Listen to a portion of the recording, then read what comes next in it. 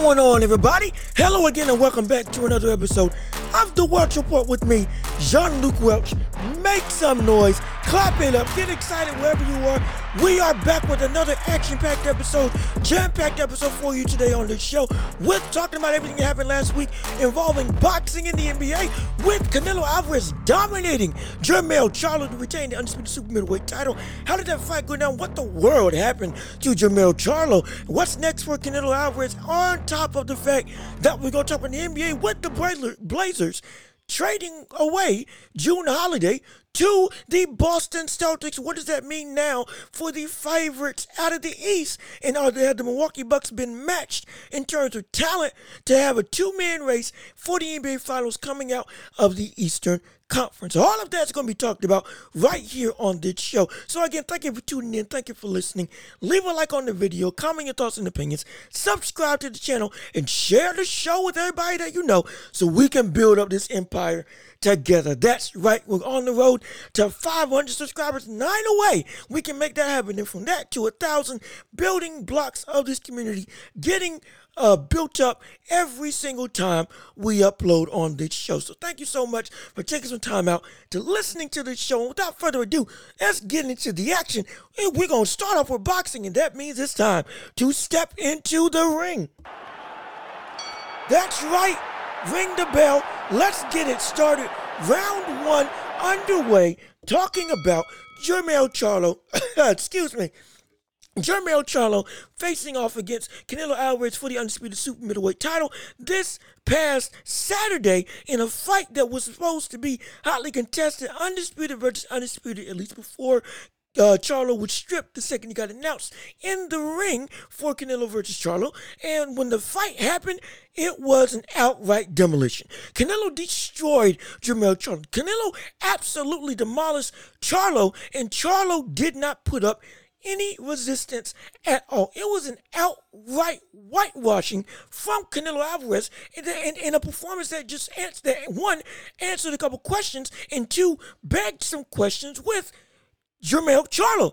And what is he actually, what was his actual reason for getting into the ring if that type of horrendous performance was going to be his MO on the night? Now, why do I say it was horrendous? Well, now let's break down the fight. Round one came into play. Canelo Alvarez comes out. Charlo comes out. It's a very cautious affair. Both of them respecting each other's skill sets. Canelo not really throwing a whole lot, more so walking and stalking, trying to get Charlo's reach and timing down.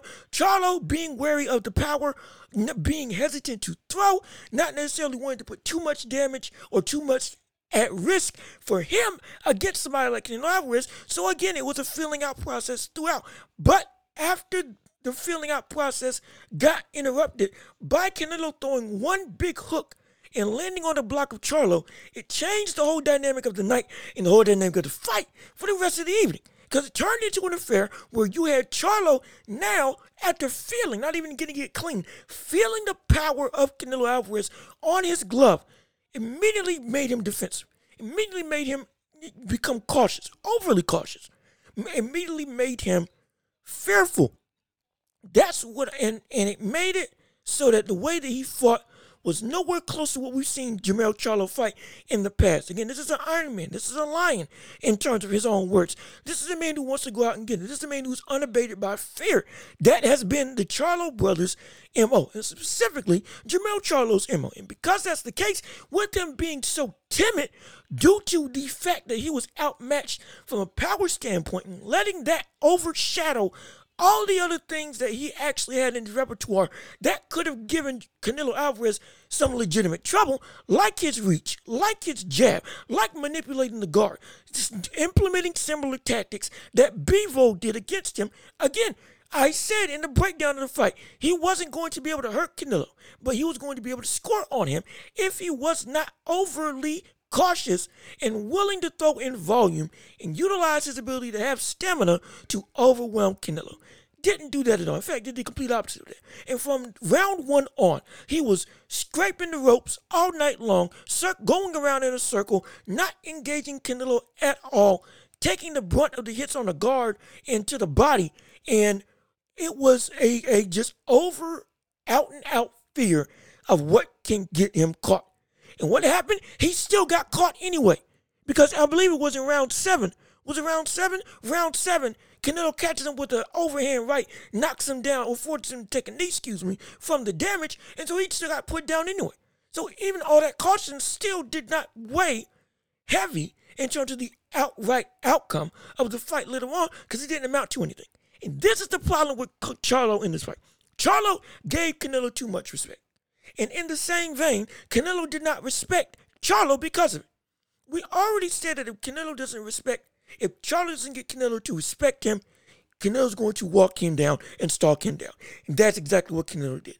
Canelo walked him and stalked him. Canelo didn't care about anything that Jermell Charlo was going to throw, not only because he was more powerful and didn't fear the power of the punch coming from Charlo, but there wasn't even any offense for Canelo to have to worry about to potentially say, oh, I'm going to get hit. At least let me get out the way because he's scoring on me while he's not hurting me. It wasn't even that.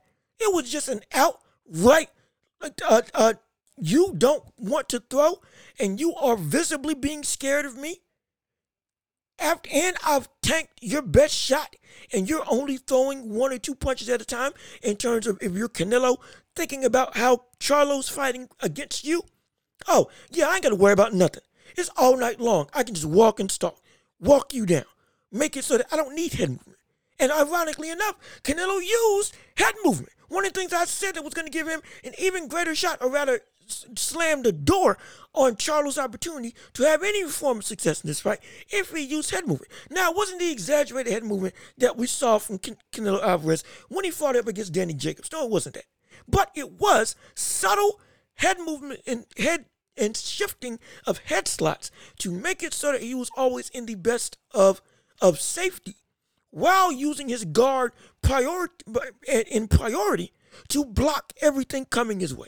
Because I said initially he was going to do that same walking and stalking style that we've seen him do for the past couple fights, for the past about year and a half that we've seen him fighting collectively in the ring. And he implemented that. But he added subtle head movement to make it Charlo still be even less accurate in his fights. And he was also, and it worked. It did a phenomenal job. He held him to what? 19%, 20, either sub 20 or sub 25% connect percentage all around throughout the fight. So the defensive game plan worked flawlessly. Offensively, Canelo was just able to do whatever he wanted and just walk Charlo down, threw big shots left, right, and center, loading up on haymakers like we know he always does. And it caused Charlo to never want to engage in the slightest. And it caused the Lion to become a cub.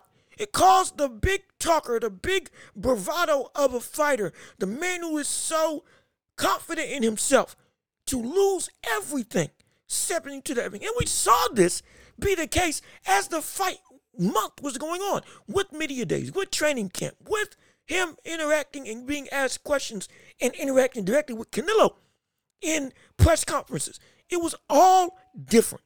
Everything was different. Nothing was the same when it came to Charlo and Canelo, and versus what we've seen against Harrison, versus what we've seen against countless fighters before this in terms of Charlo's bravado and Charlo's flair and Charlo's out and out unabated confidence. It was immediately quelled. Many people, myself included, put that to he's just being extremely focused with this being the biggest fight of his career, both financially and legacy-wise. He wins this fight, he potentially gets put not just in the top 10, but potentially in the top 3, moving up from 154 to 168 and defeating the best fighter, not just pound-for-pound fighter, but best fighter in the division, successfully being a 2-time undisputed champion with a victory. Oh, it would have made him synonymous with greatness. His legacy as a whole would have been so greatly affected in a positive way. It would have been phenomenal. He would have immediately shot himself up into being potentially one of the fighters of a generation. Potentially. That's how big this fight was. It would have made him the A-side in any negotiation talks for the rest of his career. There was nobody, if he won this fight, that would have been able to say anything about who's the A-side or B-side in terms of Charlo for the rest of his career. It would have been him. Financially, it would have been set up for life, for every single fight up until this point, not just this one. But when he got into the ring and interacted before the ring, it was all docile. It was all categorized under respect, overarching respect, overwhelming respect. And it was respect that became his downfall. He, because of who Canelo was, because of his accomplishments, let the aura of Canelo cloud what he was as Charlo, which is a dog. And he didn't fight like one because he didn't approach this fight like one. Yes, we know he's had and has outside problems outside the ring, especially with his brother. There's something going on outside of that. We understand the other Charlo brother, Jamal Charlo, was at ringside at night, that night, to support him. Understandable. But beyond that, he had been going, he wasn't there for the rest of training camp. And we get other problems may have arisen outside of the ring that may have affected what happened. That doesn't change the fact that inside the ring, within himself, he didn't fight like himself. He did not fight like the Charlo that we know. He did not carry himself like the Charlo that we have seen be out and out confident in his ability to be successful, regardless of the opponent. He did not look like the Charlo that was going to give his all, especially in this kind of moment. He was timid. He was fearful. He fought scared. He fought in the complete opposite nature of who Charlo is as a man and as a fighter. And the Charlo that we've been touted as bringing to the ring, if he fought Canelo, it would be a different story because it would have a different dog in the fight. Turned out to be a non-existent pup. An absolute, a child fighting his big brother. That's what it was like. That's what it was like. It was as if Charlo didn't want to be there and just wanted to survive. He was complacent with just surviving. Not even trying to bring the fight. Not trying to adapt to a new game plan. Not trying to do something different when his initial game plan of potentially, if this was the game plan, of tiring Canelo out wasn't working. Giving any different look to Canelo to make him have to think in some capacity didn't happen. And it's because Charlo was complacent with just being there. Lying down. That's what you did.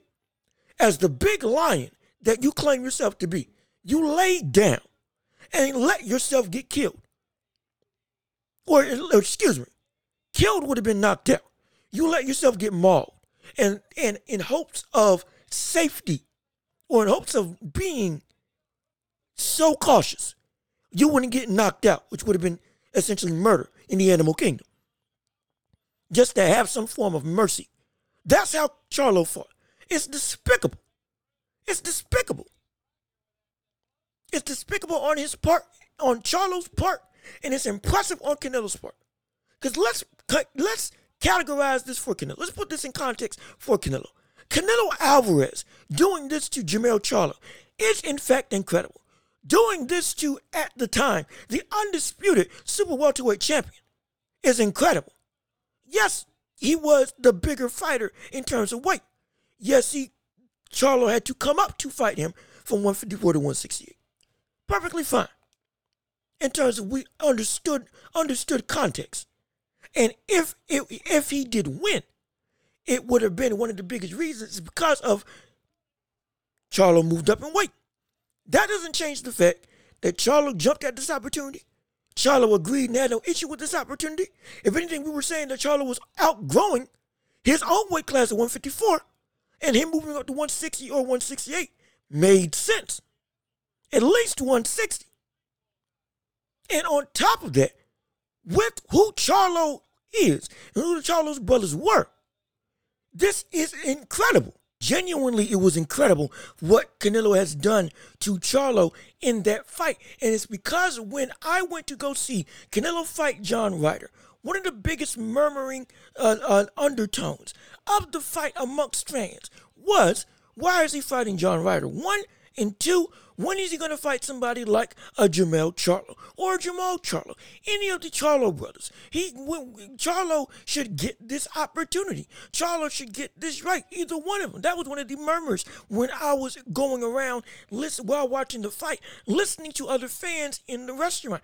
It was a real consensus feeling that Charlo, either one of them, was going to be the kryptonite for Canelo Alvarez if they ever fought against each other. Because Canelo ain't faced a real dog, a real lion, a real menace. That was one of the undertones of that whole affair, of that whole night, from where I was sitting. And amongst other pundits, we have been saying we want to see him fight at Charlo.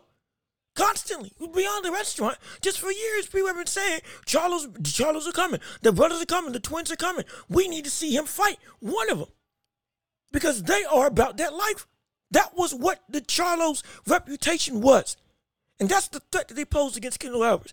Not to mention that he's now fought the better Charlo, the more accomplished Charlo, the more historically significant Charlo, with him being undisputed in the four-belt era. Jermell Charlo is the better Charlo of the two. That is true. At least in my estimation, that's how I feel from watching both of them fight. Jermell Charlo is the better Charlo, more accomplished and more talented. The only thing that he lacked was weight. And I thought he was going to come in at 164, 163 when he came to fight Canelo. But what did he come and fight at? 167. Same weight as Canelo. Even though Canelo was naturally bigger because he'd been in the weight class for significantly longer. Charlo still was able to get there, along with his frame and length. So we saw somebody who had the skill set to be able to legitimately give Canelo major trouble and have these skills and tools physically to upset Canelo, as well as being one of the names that everybody was saying that Canelo didn't want to fight and or that Canelo wouldn't fight ever. People were clamoring, give one of them an opportunity and get tested. Let one of these lions come and try to eat. That's what you all wanted. And look at what happened. He made him absolutely look like a cub. He made him look like a child. He made him look scared in the ring, which is something I never thought I would say from Jermell Charlo. But from the press conference all the way up until the fight, that whole month and a half, something seemed off, and what we tried to play off as concentrated focus on the fight at hand. Not being loud, not being brash, not having the bravado. Trying to focus all of his energy on the night of the fight. Turned into, oh, this man just wanted to survive. He wasn't trying to focus anything. He fought as if he was afraid to be in the ring. And to have the ability to do something like that against a Charlo is significantly impressive. We're not going to do this whole, oh, he fought somebody that came up to weight classes. Oh, you can't hold it in that same high regard. Yes, you can. Yes, you can. Yes, you can. We're not going to play that. We are not going to play that. We are not going to sit here and play as if we were not clamoring or that there wasn't a significant portion of the boxing world that follows boxing that wasn't saying that Jermell Charlo or any of the Charlo brothers could be a major threat to fight Canelo. Making fantasy matches, making, what if they get in the ring? Oh man, it's going to be something serious. Canelo ain't ready for that type of energy. That's what was going around the boxing world, especially against when Canelo fought against the Charlo that had undisputed to his name. That significantly. A Charlo that was trained under Derrick James. All of that gave credence to the fact that we were saying Charlo could be a major threat, any of them, let alone the better one in Jermell. And Canelo made him look outclassed. Canelo made Jermell Charlo look like, in a way, made Paul Butler look in their undisputed fight. In their fight to collect all the belts at bantamweight. Before moving up to super bantamweight and knocking out Stephen Fulton. That's what Canelo did to Charlo. He made him back up, succumb to all the pressure, be afraid of the power, not wanting to even attempt to counter. make him fight on the back foot all night long, never allowing him any respite or low time, being disrespectful to Charlo because of not only Charlo's style, but because Charlo couldn't hurt him with his power, walking him down with his hands down, slipping with his hands down, being as nonchalant as possible, tanking shots, literally tanking Jermell Charlo's best shot, and then walking forward with his hands down or with a loose guard ready to attack again. Just outright not giving Jermell Charlo any form of care, as if he was anything significant. Treating him like nothing in terms of his approach to walking him down in the fight, which is what I said was going to happen in this fight. Charlo would not be able to make Canelo respect him in the slightest. And what does disrespect lead to when you're fighting an opponent? It leads to two things. Either it leads to the man disrespecting the other fighter, getting knocked out, and or the disrespector, who is disrespecting somebody else, walks with all the confidence in the world and runs right through the opponent. And that's what happened. Canelo ran right through him, ran right through Charlo, ran right through him without any hesitation. Not a moment's notice, didn't care. Charlo's tough. I'll give it to him. He didn't get knocked out. But one of the biggest reasons why he didn't get knocked out is because of the fact that Canelo fought in the style that I said he would fight in terms of big loading up on power shots while deflecting off the guard and catching punches, but didn't fight like I wanted him to fight, which is, again, prying Canelo stylistically, using combination punching once you have him in the corner, as well as being an aggressive counterpuncher. Specifically with the combination punching, so many times Canelo Alvarez could have had Charlo out. He could have had Charlo out by round 5. If we're being completely honest, he could have had Charlo knocked out by round 5. Should have had him knocked out at least by round 9 after he knocked him down in round 7. But all because loading up on big shots were affecting Charlo, had him scared already. And it made it so that he was reacting to any sort of movement that Canelo wanted to do. Any feint, regardless of how technically sound or how sloppy it was. Any type of level change. A sneeze would have gotten Charlo to react. That's how scared he was of Canelo when he fought in the ring. And because that's the case, if you, instead of throwing max power on all of your punches, if you had thrown half the power with all the speed, you would have opened up so many opportunities. Because you could have then landed on all the openings due to Jermell Charlo's overreaction. Easily led him into a punch that you wanted him to go into. Easily.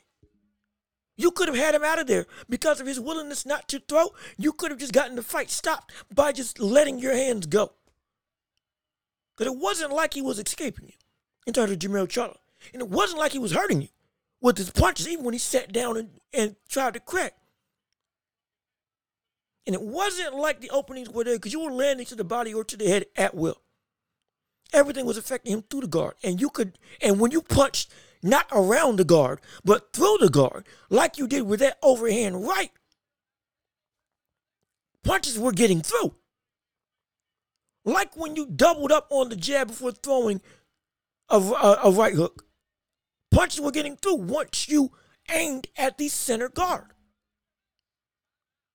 That's what could have gotten this fight ended fairly quickly. But he didn't. And again, credit to Charlo. Charlo's stuff. But don't say, oh, Canelo ain't knocked out somebody that was moving up from 154 to 168. Oh, man, that's a terrible performance. No, it was just still outright domination. Outright domination. Even without the knockout. Even without it. Because if you're running scared all fight long, it is hard to catch you. It is hard to catch you. And I've been saying that Canelo doesn't have the best fast feet. Ability to control distance and get inside with his feet, great. But it's more of a plodding style that doesn't equate greatly to somebody who's constantly in motion. This isn't like David Benavidez, who towers over his opponents, even with plodding feet, and has the reach to reach them, even if they're trying to run around the ring. So while he has to stalk, he can still throw at significantly longer ranges. than what Canelo can throw to. So he's got to be more methodical. But he still dominated all fight long. That's not bad. That's not a knock. This is against, again, an undisputed champion coming into this fight. He was against an undisputed champion who was the better of the two Charlos that people were clamoring for Canelo to fight. Using them as a barometer for how great Canelo actually is. When's he going to fight one of the real threats? And he's done it now. Don't hold it against him when he dominated and made Charlo look like an absolute punk in the ring by not even trying to attempt to throw any offense. Don't try to hold that against Canelo now when you then could go against other people for doing the exact same tactic of running just so they don't get knocked out. You can't be mad at a runner for not getting knocked out in a fight and you want them to actually turn it into a fight and hold it against Canelo for not knocking out somebody that's doing that exact same thing and not trying to fight at all. No, you can't do that. You can't operate like that. Contradicting yourself. It's idiotic. Stupid.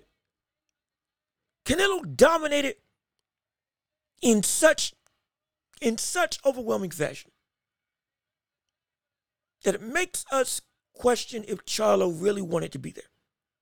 Makes us question if Charlo actually was about that life or if he's been talk all fight long in the competition that he's been facing.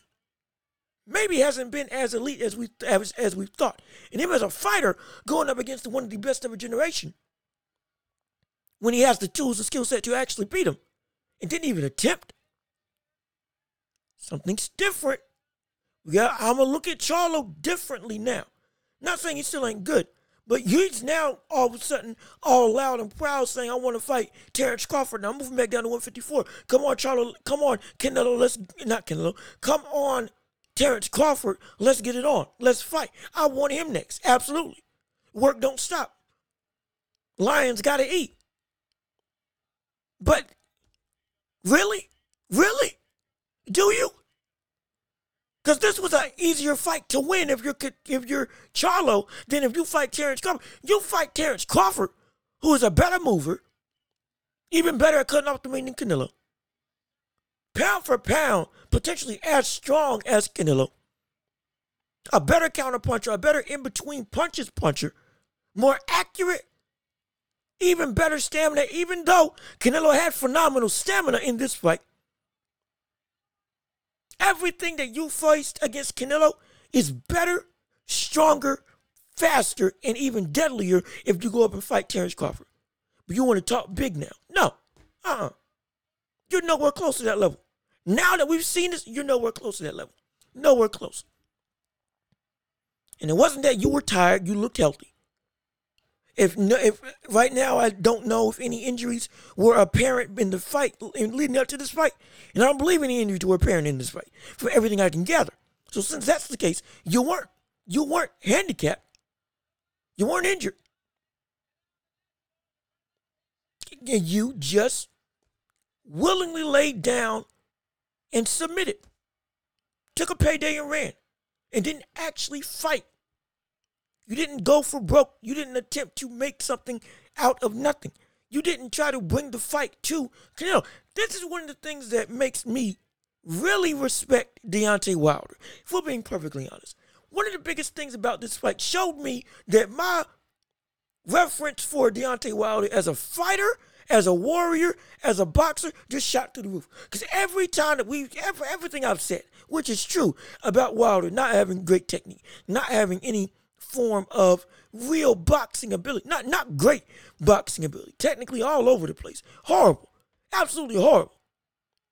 Is a master of one thing. The right hand or the jab leading into the right hand.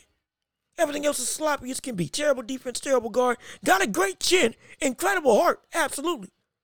One of the biggest hearts and one of the toughest fighters in the world today. He will get up even if he gets knocked down in spite of everything. It doesn't matter. You can't intimidate him. He's willing to go for broke, even when he knows he's outmatched. It made me respect him so much more. Because despite everything going up against Jermell Charlo in this fight. Still, he could have gone for broke. He could have attempted to risk everything, even a knockout, to make a crack at history. Deontay Wilder would have done that 10 times over. We saw it against Tyson Fury so many times. Wilder, even when he was outmatched in second or third fight, would not stop coming forward. Would not. He wouldn't.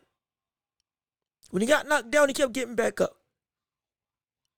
If the ref had counted when he got knocked out, instead of ending the fight right then and there when he hit the mat in the third fight with Tyson Fury, if the ref had counted, he would have been up at 7 in terms of Deontay Wilder. That man will not stop unless he is stopped. And but in the process of that, even if he's outmatched, he will risk everything, life and limb, pride, integrity. He will risk all of it. He will risk being humiliated to land the shot that he needs to land. Charlo has been talking like he's about that life. But now when he went up against somebody that gave him an opportunity to etch his name in history, he didn't take it. He didn't do it. He was complacent. And it's disgusting. It's not about you losing. It's about willingly. You just let yourself lay down and submit without attempting to do anything. Outmatched to the point that you know you're going to get knocked out if you try anything. But yet you still don't even make any sort of adjustment. You just say, well, this is life. Let's just go and make it out this fight. Take my money and go. Again. That's what you did. To make you respect Deontay Wilder so much more. Dying on his shield is what he lived by. A code that he lives by. The code of every boxer that we hope they never have to face. But if you're able to embrace that level of danger and be willing to still go out and do everything possible, knowing that dying on your shield is a legitimate, viable option that can happen to you, it's the mark of a fighter. It's heart like no other. Charlo now didn't show that heart that he's been saying that he's got all this time. So my cachet for Charlo has gone down, not because of the loss, because of how we lost. If he got knocked out, okay, understandable. Understandable. Moving up in weight, going up against one of the strongest super middleweights in the world today. The best middleweight in the world, super middleweight in the world today.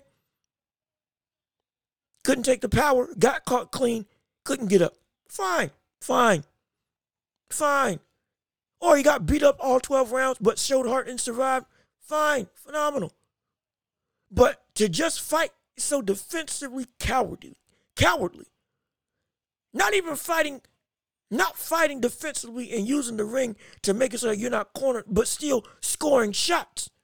Trying to make some sort of offensive game plan. No, just going and circling around the ring like Paul Butler when he was completely outmatched. No. And no. That's not acceptable. That's not acceptable.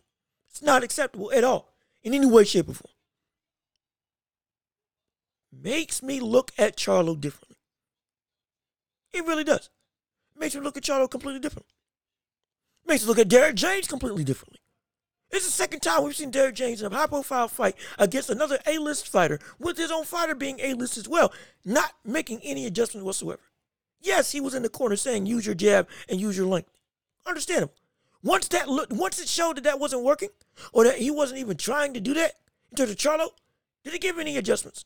Did he give him anything to work on the game plan that Charlo was seemingly headstrong in doing himself? To have any form of scoring? Did he give him any advice other than stop being a punching bag? Did he give him any advice other than you got to be more aggressive? Did he give him legitimate tactics beyond the first game plan of using your jab to get Canelo off rhythm and off balance?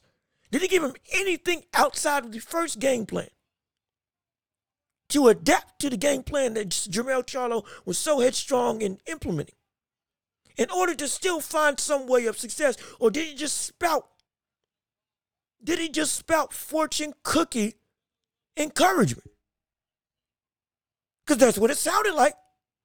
This is like Teddy Atlas, who would have these incredible speeches in the ring for their corner to make their opponent believe.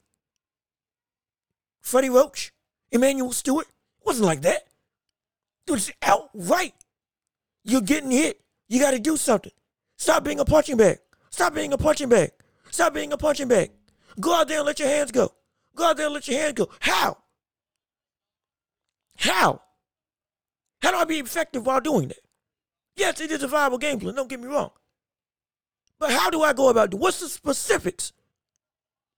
Rather than just cheerleading. And then when you see that that's not working, what advice are you going to give? And in Derrick James' case, it was nothing. When Charlo wasn't implementing what Derrick James was trying to tell him to do, he still didn't give him any other advice to accommodate or adapt to the style that Jermell was forcibly implementing in this fight, which was not throwing anything and being defensively all night long. There still could have been something that he could have said to at least have a plan B, plan C. But if plan A fails, Derrick James doesn't really know what else to do. Y'all understand that the fighter has to fight. Again, Charlo was absolutely horrendous. He did this to himself. In the same vein, the advice that Derrick James was given wasn't good enough. It wasn't good enough. It was not good enough at all. Not at all. He had the nerve to say that Canelo was tired to Jermell Charlo. That now you need to open up.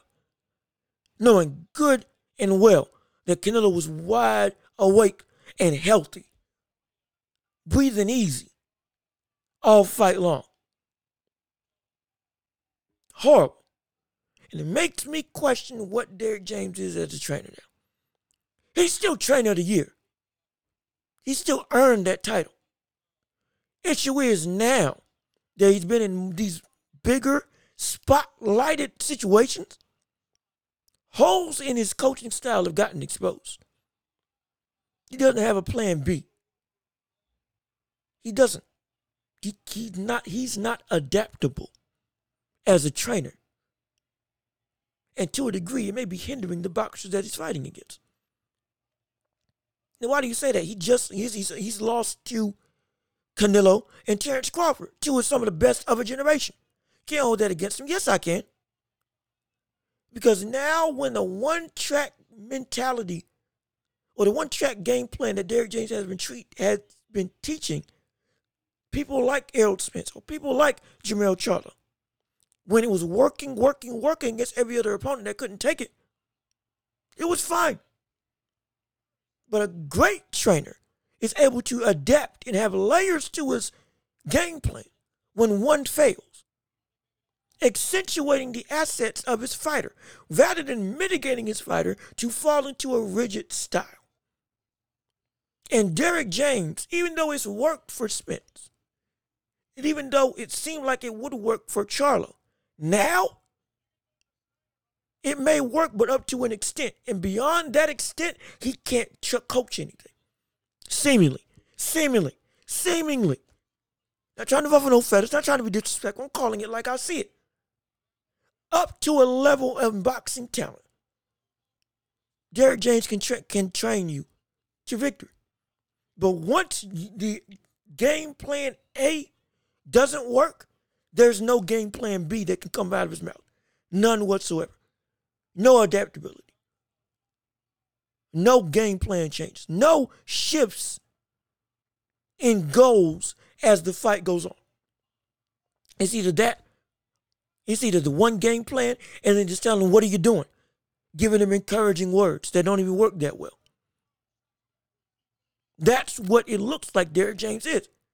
And it's beginning to look like we might have given him too much credit as a trainer. It really is. It really is. I'm not saying he's not great, but I'm saying it looks like he has a plateau. He's got a ceiling.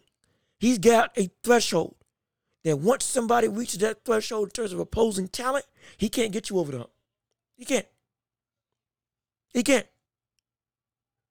And especially now that we see that Charlo, who was able to walk through opponents, and again, great chin, great heart, eat shots when necessary to land what he wants to land.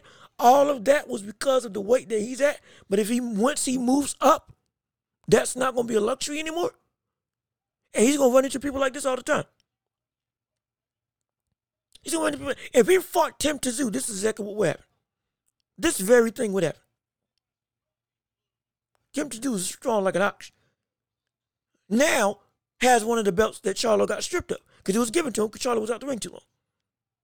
If he went and fought Tim Tszyu, we might see the same game plan implemented. If Tim Tszyu's power is up to snuff. But even if not, if he moves up, we could see the same game plan for the rest of his career. Because now he won't be able to just eat shots and walk through opponents like he's been doing. Because he can't afford to. Because he'll get knocked out. And what happens when that's the case? Now that we know what happens when Charlo can't, or when Charlo legitimately is hesitant of power, we've seen now what he turns into, which is a fighter that is cowardly and meek. And defensively turns into a turtle. Not in a good way. Impenetrable. In a bad way. He turns into a turtle in terms of he just ducks his head and doesn't do anything. That's what Charlo has become. At least in these bigger weight divisions. And at least in this fight. All parties are to blame. This gives us a different perspective as to what Charlo is now as a boxer. Because this same bravado, if you didn't bring it against Canelo, and now you want to fight somebody like a Terrence Crawford, you at least spoke in the last weigh-in to try to get yourself hyped up. You face Terrence Crawford, brother, you won't even say a word. If you were this timid against Charlo, both in and outside the ring, you might not even show up to a press conference with the way that with Terrence Crawford. Especially with how he not only beat up your boy Spence, but now what you got against somebody like Canelo, you won't say a peep. You won't say a peep. You might not even show up until the night of the fight. Because now that we've seen when somebody can legitimately pop you, or when you respect somebody, which now I can actually equate to legitimate fear, you're a completely different animal. You can't have that same mentality up to a certain point. Once you hit a certain threshold of talent, now you become meek. You become quiet. You become timid. You become respectful. But you're actually fearful. So we have to look at Charlo a little differently now. We have to look at Canelo phenomenally. Because this is legitimately impressive. Now it brings me to the next point. Who in the world is Canelo going to fight next? Will it be David Benavidez? Will it be Terrence Crawford? Or will it be Jamal Charlo, the older brother, the middleweight, 32-0? And if we're being perfectly honest, I don't want to see Jamal Charlo fight Canelo. Because there's no point. He beat the better version of the Charlos. And yeah, Jamal may be closer in weight, but he's not as talented. Even with his undefeated record. No. It's going to be the same thing. If not worse, in terms of he'll actually get knocked out because he won't just be defensive. He'll at least attempt to come out and fight. But it still won't be the same. It'll be the exact same. Domination all night long. Coupled with the fact that I don't really know what Jermell Charlo could give him advice on because nothing worked. Whatever opening you say you can take advantage of, you can't because you didn't. And apparently you couldn't. What makes you think your brother's got a better shot? But if anything, you had better timing than your brother. And faster than your brother. You should be able to take those opportunities. The holes that are open. That's what you were saying. You've gone to a Canelo fight. You went to the John Ryder fight and was saying, I can beat Canelo. And you ain't do nothing. Nothing. Now, you want to go through the song and dance again with your brother and you can't give no advice? No, I don't want to see that fight. I I would love to see Dave Benavidez. Absolutely. I would love to see Canelo fight Dave Benavidez now, especially after saying he doesn't care about fighting anybody. And after saying that he will fight just because he doesn't like fighting Mexican fighters because he wants to represent Mexico. He doesn't care. He will fight anybody years ago. Now he's saying, I don't care. I'll fight anybody. Regardless of which, nobody can beat this version of Canelo. Okay, that's fine. That's how you feel. Put it to the test. And that test would be David Benavidez. Absolutely. Talk about a blockbuster event. But before that fight, I would want to see Canelo fight Terrence Crawford. Especially this Canelo. A healthy, fully active, fully furnished. This Canelo against Terrence Crawford would be phenomenal. Incredible. And mainly because I want to see Terrence Crawford have an opportunity in, again, the biggest fight of his career, attempt to become a 3-division world champion, 3-division undisputed champion in the 4-belt era. Something that's never happened before. That would be phenomenal. That would be incredible. I would love it. Absolutely, I'd love it. I would like to see that before I saw Dave Benavidez. Only because of the significance of the event. What is more likely to happen? Most likely it's going to be Dave Benavidez, with Errol Spence implementing his rematch clause on Terrence Crawford. Officially implementing his rematch clause on Terrence Crawford. If I've read reports correctly. And it probably is going to be at 154 if he's notified Terrence Crawford that he can't fight at welterweight anymore. If that is the case, it's going to be at 154. Fine. Phenomenal. Cool. Still think it's going to end the same, but cool. But if that fight is not, if those reports are wrong and that fight ain't happening, I'd love to see Canelo versus Terrence Crawford. Sublime boxing. And I would have Terrence Crawford winning. Yes, I would. I think he could make that history a reality. Absolutely. But how would he do it? It's going to have to be for a whole nother episode. Absolutely. It's going to have to be for a whole nother episode of breaking down the fight, no doubt about it. But with that being said, the last point of contention with this show, we have to talk about Jrue Holiday got traded from the Portland Trail Blazers and is now on the Boston Celtics, and the Blazers have completely retooled successfully, or at least completed the cycle of retooling from the Damian Lillard trade where they sent Dame to Milwaukee to pair with Giannis. In the trade details, Blazers get Robert Williams, Malcolm Brogdon, 2024 first round pick from Golden State, 2029 pick unprotected, and Celtics get Jrue Holiday. So let's look at this from two different standpoints. First off, talking about the Boston Celtics. The Boston Celtics now are not necessarily in a better position, but they are at the same time in a better position. This is what I mean by that. One of the biggest reasons why they were a threat to a title out of the East was because of how complete they were. And specifically, with the Bucks being their best rival in terms of competition, outside of the, again, overachieving Miami Heat. From a talent perspective, Milwaukee's the best bet to beat Boston Celtics. And having Giannis going against you is a nearly impossible task to guard unless you have the bodies to throw at him. And with Robert Williams, with Al Horford, and with Grant Williams, all of them were legitimately big enough to have that wall be successful to stop Giannis from being the dominant interior force that we know that he is. Coupled with the fact that Robert Williams is one of the better interior defensive presences in the entirety of the league and is strong like an ox as well. You had depth, you had bench, you had bench viability, as well as having the defensive tools and the big men necessary to stop somebody like a Giannis. Whether it be one-on-one on the drive and or clogging the paint as a whole, as a team. But now with Robert Williams gone, now with Grant Williams gone, are the Celtics truly able to stop somebody like a Giannis?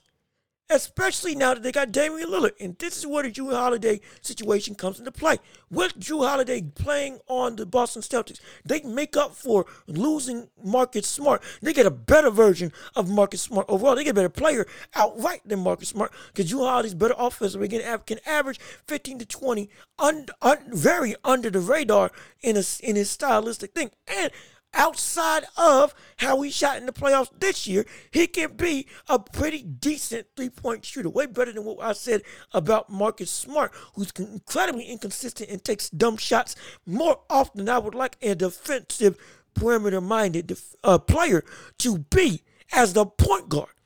Jrue Holiday doesn't have that problem. Alex Woodson can lock you up. He can play 1 through 3, potentially 1 through 4, and defend every team's best opposition. That's how good he is. And he's a great mind as a point guard. He can run the fast break. He can get to the rack effectively. And he can be a facilitator for the team. Not saying he's a phenomenal passer, but just doing the right thing at the right time. That's what Jrue Holiday can be. And that's what Boston needs. That's exactly what Boston needs. Because Jaylen Brown can't run the show. Jason Tatum can't be a point guard, from my estimation. If they want to actually have a legitimate chance to win a title, Jrue Holiday fills those holes and improves on their ability to guard the small ball era of basketball that we see today, and have the ability to defend the perimeter as some of the at some of the best efficiency in the entire league. So it's a phenomenal pickup. But at the same time, what they've gained in perimeter defense, they've lost in interior defense. Yes, they got Kristaps Porzingis, understandable. And if he looks to make the comeback that I think he's going to make on Boston, their best rim protector. Absolutely. Absolutely. This was his own offensive presence. Phenomenal. And they got Al Horford, who is really one of the better big man defenders and three-point shooters in the league. And it's one of the best weapons to put on Giannis Antetokounmpo. And now granted, Giannis still got his. Don't get me wrong. But in terms of being a nuisance and being legitimate stagnation between Giannis and the hoop, Al Horford's been that guy. He has made it tough. He's made him work harder. He has. And so those are good, but without the rest of the depth of big men, strong big men, like Grant Williams and like Robert Williams, if you sub any of them out, it's a field day. It's a field day for Giannis. It's a field day for Giannis. And on top of that, if I'm looking at it correctly, the depth chart, they don't have really anybody else outside of Kristaps that's a towering presence. Everybody else, it's small ball for the rest of the day, for the rest of the team. So that could be a factor to make this not work. And they may have to pick up somebody. They may have to trade for somebody else, potentially, or pick up somebody from free agency, just to have some sort of added level of size outside of the starting lineup.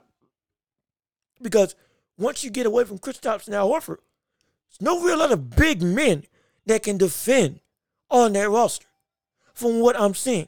But that doesn't change the fact that this has separated the Celtics from everybody else except for the Milwaukee Bucks and make this a two-horse race definitively in the East. That's the reality. Guys, what we want to say about what this means against the Milwaukee Bucks in terms of for the Celtics as the toughest competition. Outside of that, they've cleared out everybody else in the Eastern Conference. There's no Joel Embiid or James Harden. There's nobody else. There's nobody else in the East from a talent perspective that can compete with the all-out, fully well-rounded roster of the Milwaukee Bucks and the Boston Celtics. And for the Blazers, it's a situation where now, okay, you got DeAndre Ayton on the roster to replace Yusuf Nurkic, who's looking to have, in terms of DeAndre Ayton, a breakout season to show that he's really about that center life and wants to be a dominant player. His words, not mine. I don't think he's going to be, but hey, only time will tell. But we have DeAndre Ayton, Anthony Simons, Scoot Henderson in a young roster that can grow now that you have a more well, when I say well-rounded, Blazers still suck, don't get me wrong. But at least having Ayton alongside Simons and Scoot Henderson allows for people like Simons and Scoot Henderson to better develop, because now you're not just lost at sea with only y'all two being the only vocal points of any sort of game plan whatsoever. At least you have DeAndre Ayton, who wants to be his own dominant monster. His words, not mine. I don't think that's going to happen. But even still, a driven player in DeAndre Ayton who wanted to be out of the Suns organization gets a fresh start to work with two young, phenomenal, blossoming players that could potentially be stars later on in their careers, sets a good precedent for a foundation that, again, while the organization still sucks, because they do, is at least in a position to actually build something better as time goes on. As opposed to being stuck in the rut of, we got Damian Lillard, but we have nobody else. And we can't pair him with nobody else because we don't pair him with nobody else. Now that you have Anthony Simons and Scoot Henderson alongside each other as the two marquee people, you got two people that can turn into legitimate blossoming stars in this league. Perennial all-stars potentially as they develop in their career. And then with Ayton wanting to prove himself to be a bad brother, even though, again, his words not mine, I don't think it's going to happen. But with him being driven and in a position to where, okay, he actually wants to be there just for the sake of making a new start from an organization that he did not like being in, which was the Suns. It's better than what I thought the Blazers were going to come out of in terms of this whole Damian Lillard fiasco and debacle. It's still bad, but it's better than I expected. It's going to be interesting to track how this team moves forward from here. But with that being said, this has been another episode of The Watch Your Part with me, Jean-Luc Welch. Thank you so much for tuning in. Thank you so much for listening to this show. Y'all have been beautiful and phenomenal listeners and viewers. Again, we're on Spotify, Apple Podcasts. Rate us 5 stars on those podcasting platforms. Share us everywhere so we can get as much notoriety as possible and build up this empire together. Thank you so much for tuning in. Thank you so much for listening. I've been Jean-Luc Welch. Y'all have been beautiful. Peace and love. We are out of here.